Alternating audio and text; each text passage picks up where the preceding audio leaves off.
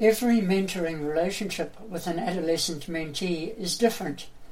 One reason I find observing and being a part of the mentoring experience so fascinating.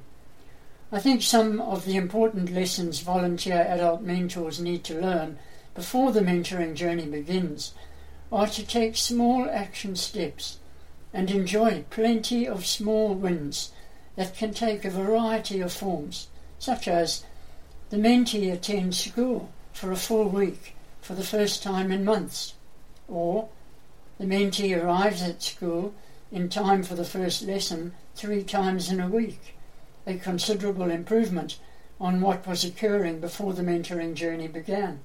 Or the mentee remembers to record homework in his or her diary for a full week, possibly having not used a diary prior to the mentoring journey beginning.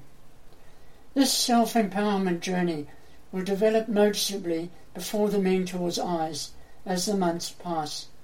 Hence the importance of consistently meeting together, showing a genuine interest in everything the mentee is doing, affirming the mentee as much as possible, and including the mentee in all decision-making once the connection is made.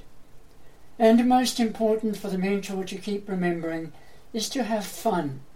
Laugh often and laugh at yourself sometimes as well, as mentees need to learn to laugh at themselves and not take themselves too seriously.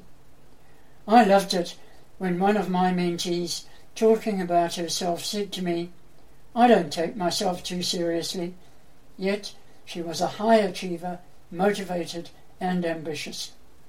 And so our mentoring tip for today: view your mentees positively, observe the way they view themselves, and change their attitudes towards parents, teachers, peers, and others.